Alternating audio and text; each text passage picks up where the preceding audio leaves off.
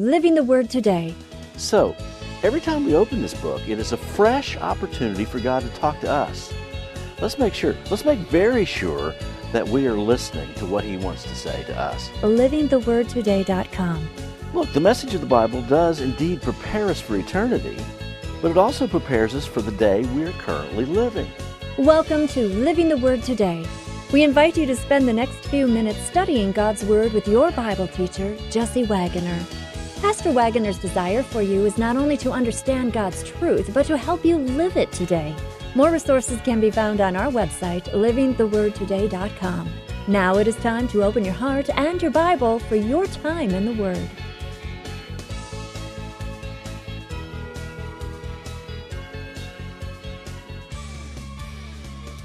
Luke chapter 2, familiar. I bet this is one of the chapters in the Bible. If I just started reading it, even without you looking at the text of Scripture in front of you, you could probably pretty well say it or quote it because it sounds so familiar. Pick it up in verse 8 because there's the story of the shepherds.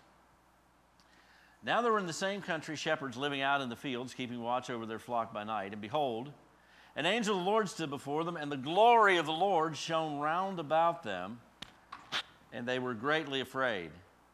Then the angel said to them, "Do not be afraid, for behold, I bring you good tidings of great joy, which shall be to all people. For there is born to you this day in the city of David a Savior, who is Christ the Lord. And this will be a sign to you. You'll find a babe wrapped in swaddling cloths, lying in a manger." And suddenly there was with the angel a multitude of the heavenly host, praising God and saying, "Glory to God in the highest, and on earth peace, goodwill toward men." I want you to just fasten your attention, if you will, on that last phrase that I just read to you. This statement from all the angels is kind of like one angel's being the spokesman up to that point, swaddling clothes, lying in a manger, all that. And then it says there was a multitude of the heavenly host. I just envision that the whole sky, from horizon to horizon, is filled with these glorious messengers, these glorious angels of God, and saying in unison. Can you imagine just the power and the majesty of that being stated? Glory to God in the highest. Well, we want to join in with that, right? Give glory to God. And on earth, peace, goodwill toward men. And on earth, peace. There's something, even as I read that, and you and I know that there's something still unsettled about that phrase. Peace on earth. We know that there's something at least incomplete about it, but there's something significant about it. It's not something to be dismissed because our sensitivities and our observations don't match. But you look around in our world, is there peace on earth? Not much. Not much we can see. We are 23 years, almost completing now, 23 years into the 21st century. So we're getting close to the quarter century mark of the 21st century. And I looked this up, a guide that I read on occasion. It's called the History Guide, historyguide.com. Since 2000, since the beginning of the new century, the new millennium even, there's been 42 wars fought or are still being fought on the planet right now. Many of them still ongoing. 42 wars. And we see more recent, the big ones over these last few months is what's going on in Ukraine, where Russia invades Ukraine, and then you have Hamas attacking Israel and the counteroffensive and acts of terror around the world. And then there's places going on in parts of the world we don't think anything about. There's been a war in Ethiopia that's been ongoing, and there is a peace treaty sort of fragilely in place now, a ceasefire anyway. But over the last few years, more than 600,000 people have lost their lives in that part of Africa. We really, here in the West, we just don't hear anything about it. Since the war on terror was declared after 9/11, just the ramifications from that going forward, more than 4.5 million people have died, either through war or through the things that go on and are attributed with that. So there's not much peace on earth. And then we look internally. We look into our lives. Do we feel like we're at peace? Do we feel like we have peace? Do we feel like peace is what we're experiencing in our relationships and in our communities? It's a dangerous world. For the 11th year in a row, Chicago, Illinois is the murder capital of the United States, 11 years running. As of December 3rd, there's been 569 murders in the city of Chicago alone. Now, it's a large city, 2.5 million people. We understand that, but that's the world we live in. And then we come back to just the most intimate place we could be. Do we have peace in our hearts? Are we unsettled? Is there conflict? Is there anxiety? Is there calmness? What's going on there? And ultimately, you understand in this statement that you see in verse 14, goodwill toward men, we understand that. That's what's desired. But on earth, peace. Peace. It goes without saying that this peace that we so want and what to us seems so amazingly absent has to come from a source beyond us. It's not that we as a race of humans are going to figure it out. We haven't figured it out during our entire history on this planet. We're not figuring out in real time. It doesn't seem things are trending in a way that we're just going to have peace, internally or externally. So we come back to this phrase, and let's just break it apart. Let's just think our way through. And you're not going to be shocked with my conclusion, because it's already your conclusion if you're a follower in the Lord Jesus. So I just want to say a few things, three basic things to understand this. Number one, peace resides in Him. Peace resides in Him, in Jesus alone. Now, we're going to do a little turning around in the Scripture, so you might want to just mark your place there in Luke 2 if you got a paper Bible in front of you. If you got your device with you using that as your Bible, that's fine too. But there's a phrase I want to take you back into the prophetic realm. Back in chapter 9 of Isaiah, a very familiar verse of Scripture. I cannot read this verse without hearing in my mind the accompany from Handel's Messiah playing in my mind of this particular phrase of Scripture. I'm not going to sing it, so you're in for a treat there. But nonetheless, it's this very familiar passage of Scripture. And it's the government of this son that was promised. And it's going to be on the screen in case you haven't made your way there. Okay, so Isaiah chapter 9, verse 6, all right? For unto us a child is born, unto us a son is given, and the government will be upon his shoulder, and his name will be called Wonderful Counselor, Mighty God, Everlasting Father, last three words, Prince of Peace. I've preached a whole series on this several years ago on this verse of these different names of God. There's really four of them. Wonderful Counselor fits together as one. He's the Wonderful Counselor. Wonderful is an adjective, not a noun, as I understand it. But it says, child is born. Where are we going to look for peace? You got to look for a child. That's what they were anticipating, or it should have been. Where are you going to find peace? It's got to be a son given. Whose son? Well, we also know from Scripture that that's God's Son, His only begotten Son, that the children just reminded us of from John 3:16. Also, it says He's going to be this wonderful counselor. That means He's going to be wise and knowledgeable and revealing things. He's going to be the mighty God, the almighty God in person and among us. And then the everlasting Father, which seems a little abruptly incongruous with this thing of He is a son, and now He's the everlasting Father. Well, how can we ever figure God completely out and the whole concept of God being Father, Son, and Spirit? But He's the everlasting Father. The emphasis there is on the word everlasting. He's always existed. He always will exist. He's in charge. He made everything. He's the point of it all. He also says to us earlier there, it says in verse 6, the government will be upon His shoulder. He's going to shoulder the responsibility of making things better because why? Here's His royal title. Here's His title of ruling and serving. He is the Prince of Peace. Inherent in who He is, inherent in His position, inherent in the prophetic promise, inherent in the working of God, inherent in what He's already accomplished, inherent in what He will continue to accomplish, He definitively, without any question, without any footnotes, without any exemptions, without any qualifiers, in Him rests peace.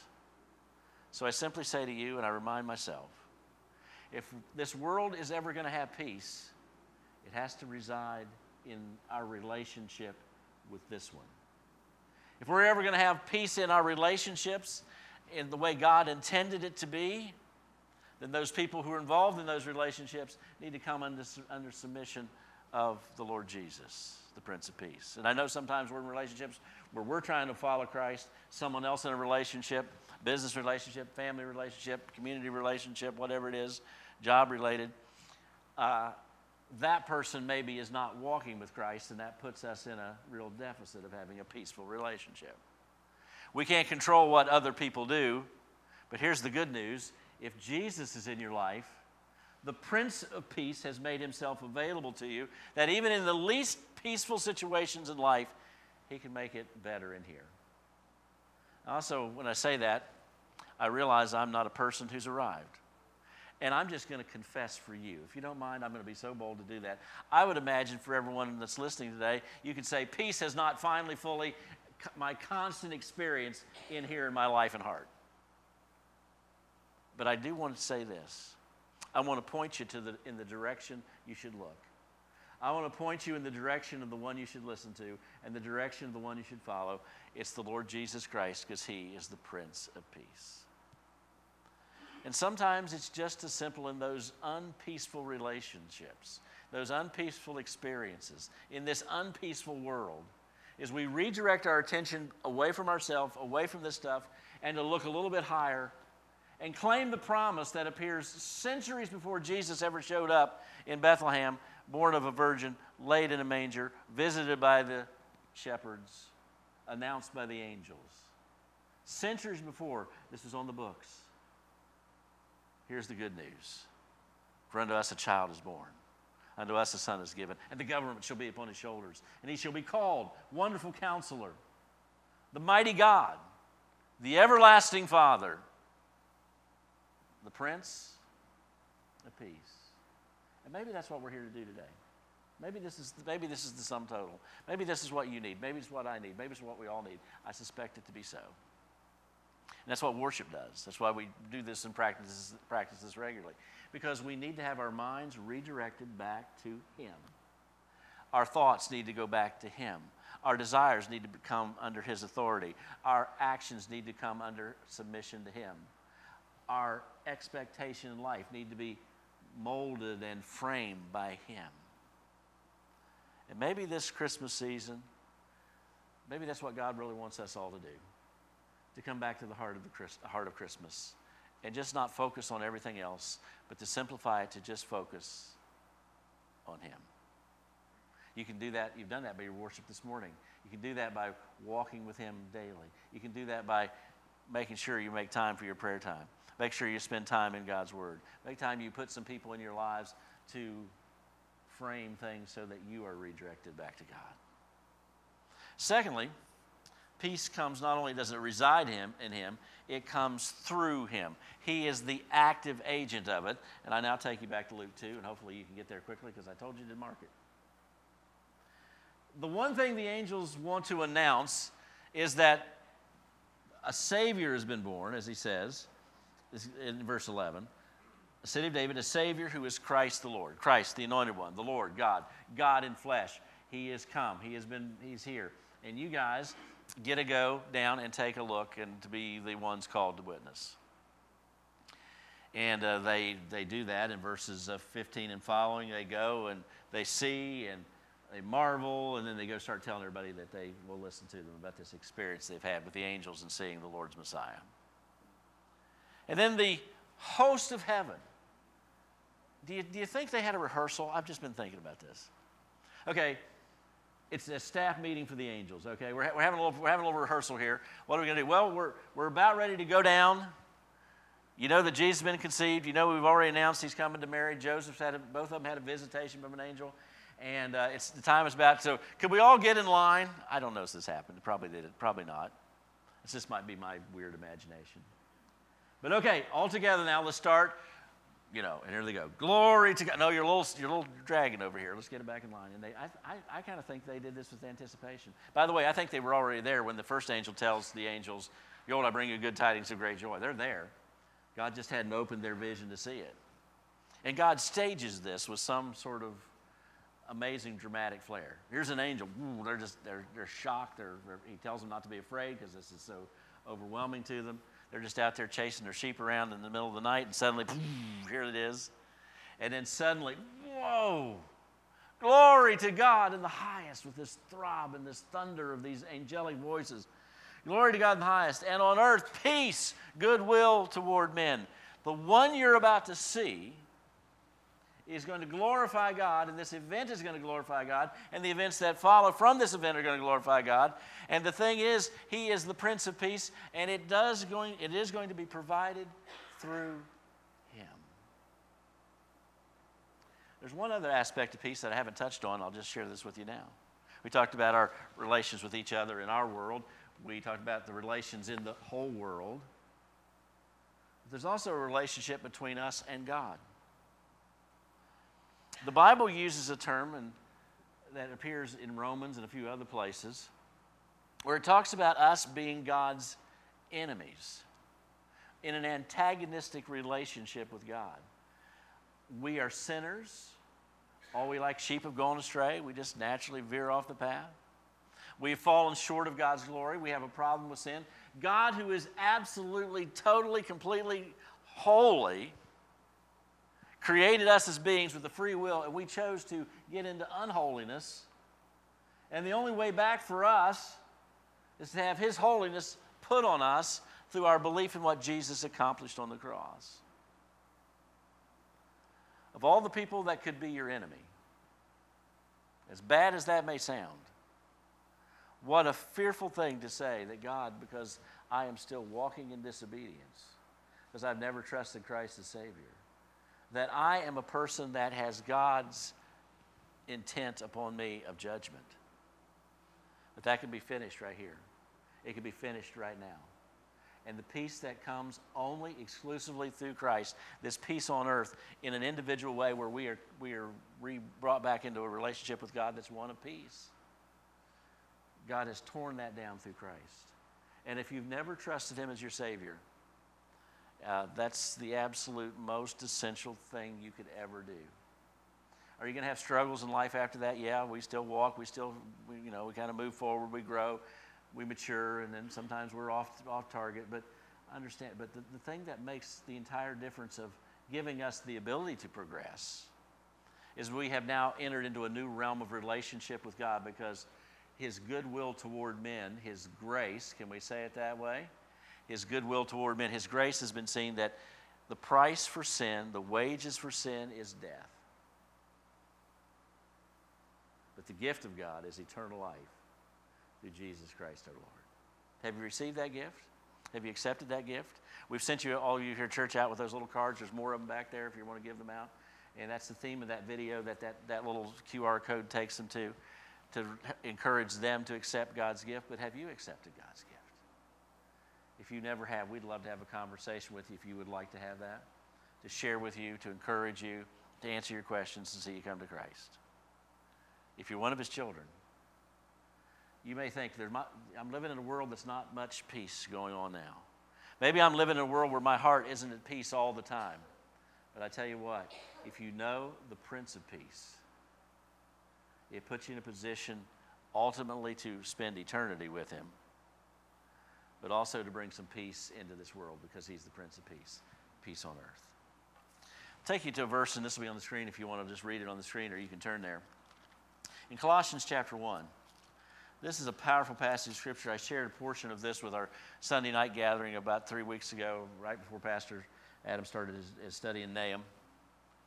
It's a glorious exposition of Christ and all that He's done. I just want to draw your attention to verse 20 for one little phrase there, because it references peace. It tells us earlier that He's speaking of Christ, okay? So the Him is Jesus. And by Him to reconcile all things to Himself, by Him, whether things on earth or things in heaven, having made peace through the blood of His cross.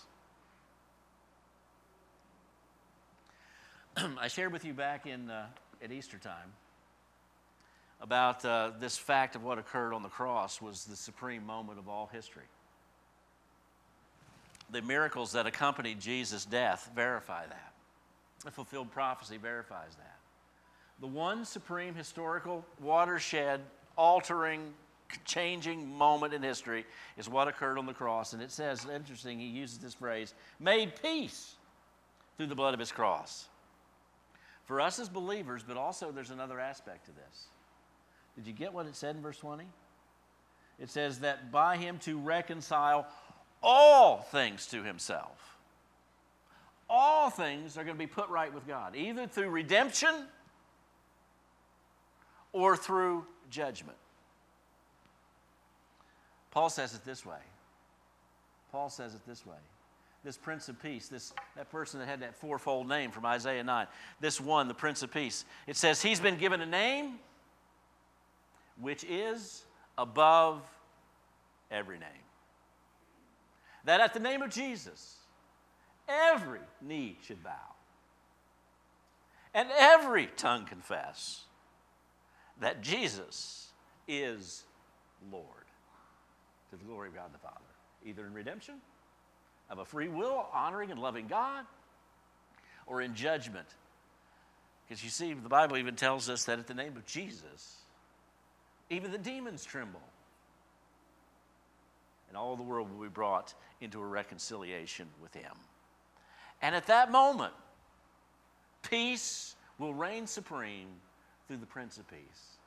What's the reason we don't see much peace now? It's because the work is not finished yet. Well, why didn't he just, when he came the first time, why didn't he just set up a kingdom, get the bad guys out of here, the righteous people who believed in him? It's all well. Why didn't he just put everything right? Why didn't he make it all right then? Because he gave space. We can make this personal. He gave space and time for you to be conceived and exist. And he's given space and time for whosoever would come to him and repent of their sins and willingly now confess that he is Lord. And it's in that space that he allows the non-peace, the warfare to rage, giving people like us an opportunity to exist and to be redeemed and to confess that Jesus is Lord. Need peace? Look to him. When there is no peace, look to him. Go to him. Find that there is peace with God. And ultimately there will be peace with others, and ultimately this world will be marked by peace. There's one more verse I want to take you to. It's Luke 19. And we'll just quickly zip in there. Because this phrase that you see in Luke 2 about glory to God in the highest and peace on earth, there's an echo of it in Luke 19, in verse 38. Now, this is the other end of Jesus' earthly story, okay? 3+ decades later, after the events of his birth. Jesus is riding a donkey coming into Jerusalem, and we call it the triumphal entry. We celebrate it on Palm Sunday. It's the Sunday before, because he was crucified later that week. Resurrection, obviously, the beginning of the next week. So that's what's taking place. And the people, although they're speaking somewhat in ignorance and obviously with a foundation of disbelief, they are saying the right thing. And I want you to look at verse 38. Say, blessed is the King who comes in the name of the Lord. Peace in heaven and glory in the highest. Doesn't it just sound like an echo of what the angels said when they filled the sky? And now you have this multitude of people on the earth as Jesus is riding in, and basically they're saying the same exact thing. The sad thing is, you move forward from that Sunday, less than a week later, the crowds, at least those who were invited or worked out to be there, when Pilate turns to the crowd and says, what will be done with Jesus? The crowd shouts in unison, crucify him. And then they say this. What can you imagine Jews of that era saying this? We have no king but Caesar. Mind-blowing. Because that's not what they really believed. And the choice is left with them. You see, peace is offered by him. Peace is offered by him. It resides in him, it comes through him, and he's offering peace to you. We've already talked about if you need to be saved. But here's what I want to encourage you to do. If there's a lack of peace in your own heart, your own life, you need to take that burden, take that issue, take that feeling, take those words, take those memories, take all of it, and we need to come before our Lord and say, Lord, inside here is anything but peace. Or maybe I have some moments of peace and then I go back into the anxiety, or I go back in replaying the recording of whatever's brought that about. Or maybe it's something you anticipate. I'm not looking forward to that, whatever it is. Bring that burden to the Lord. this one who offers peace. And truly the words I just read to you from verse 38 of Luke 19, we can say and get to the point of leaving it there. Blessed is the King who comes in the name of the Lord. Peace in heaven and glory in the highest. Lord, I give you peace. I give you this, and I want you to give me peace. Take it your burden to the Lord and leave it there. Leave it there. You don't need to turn there.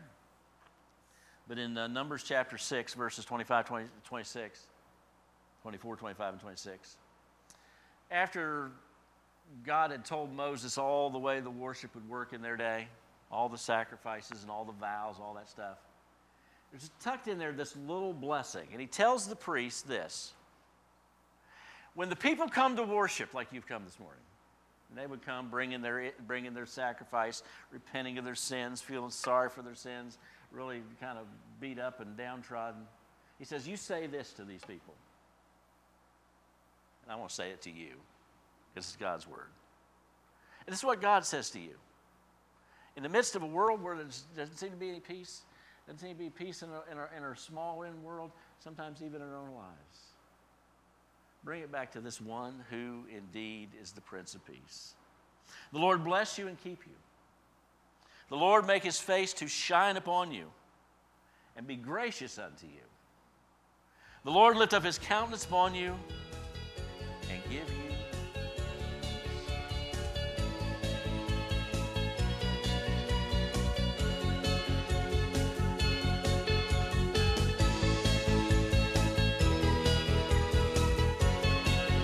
Thank you for joining us for Living the Word today.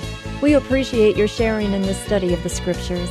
Also, be sure to subscribe on your favorite podcasting platform so you will not miss a single episode.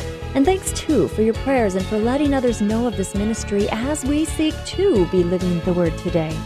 We would love to have your feedback and to hear from you, and the best way to contact us is through our website, livingthewordtoday.com. Until next time, may His blessing be yours.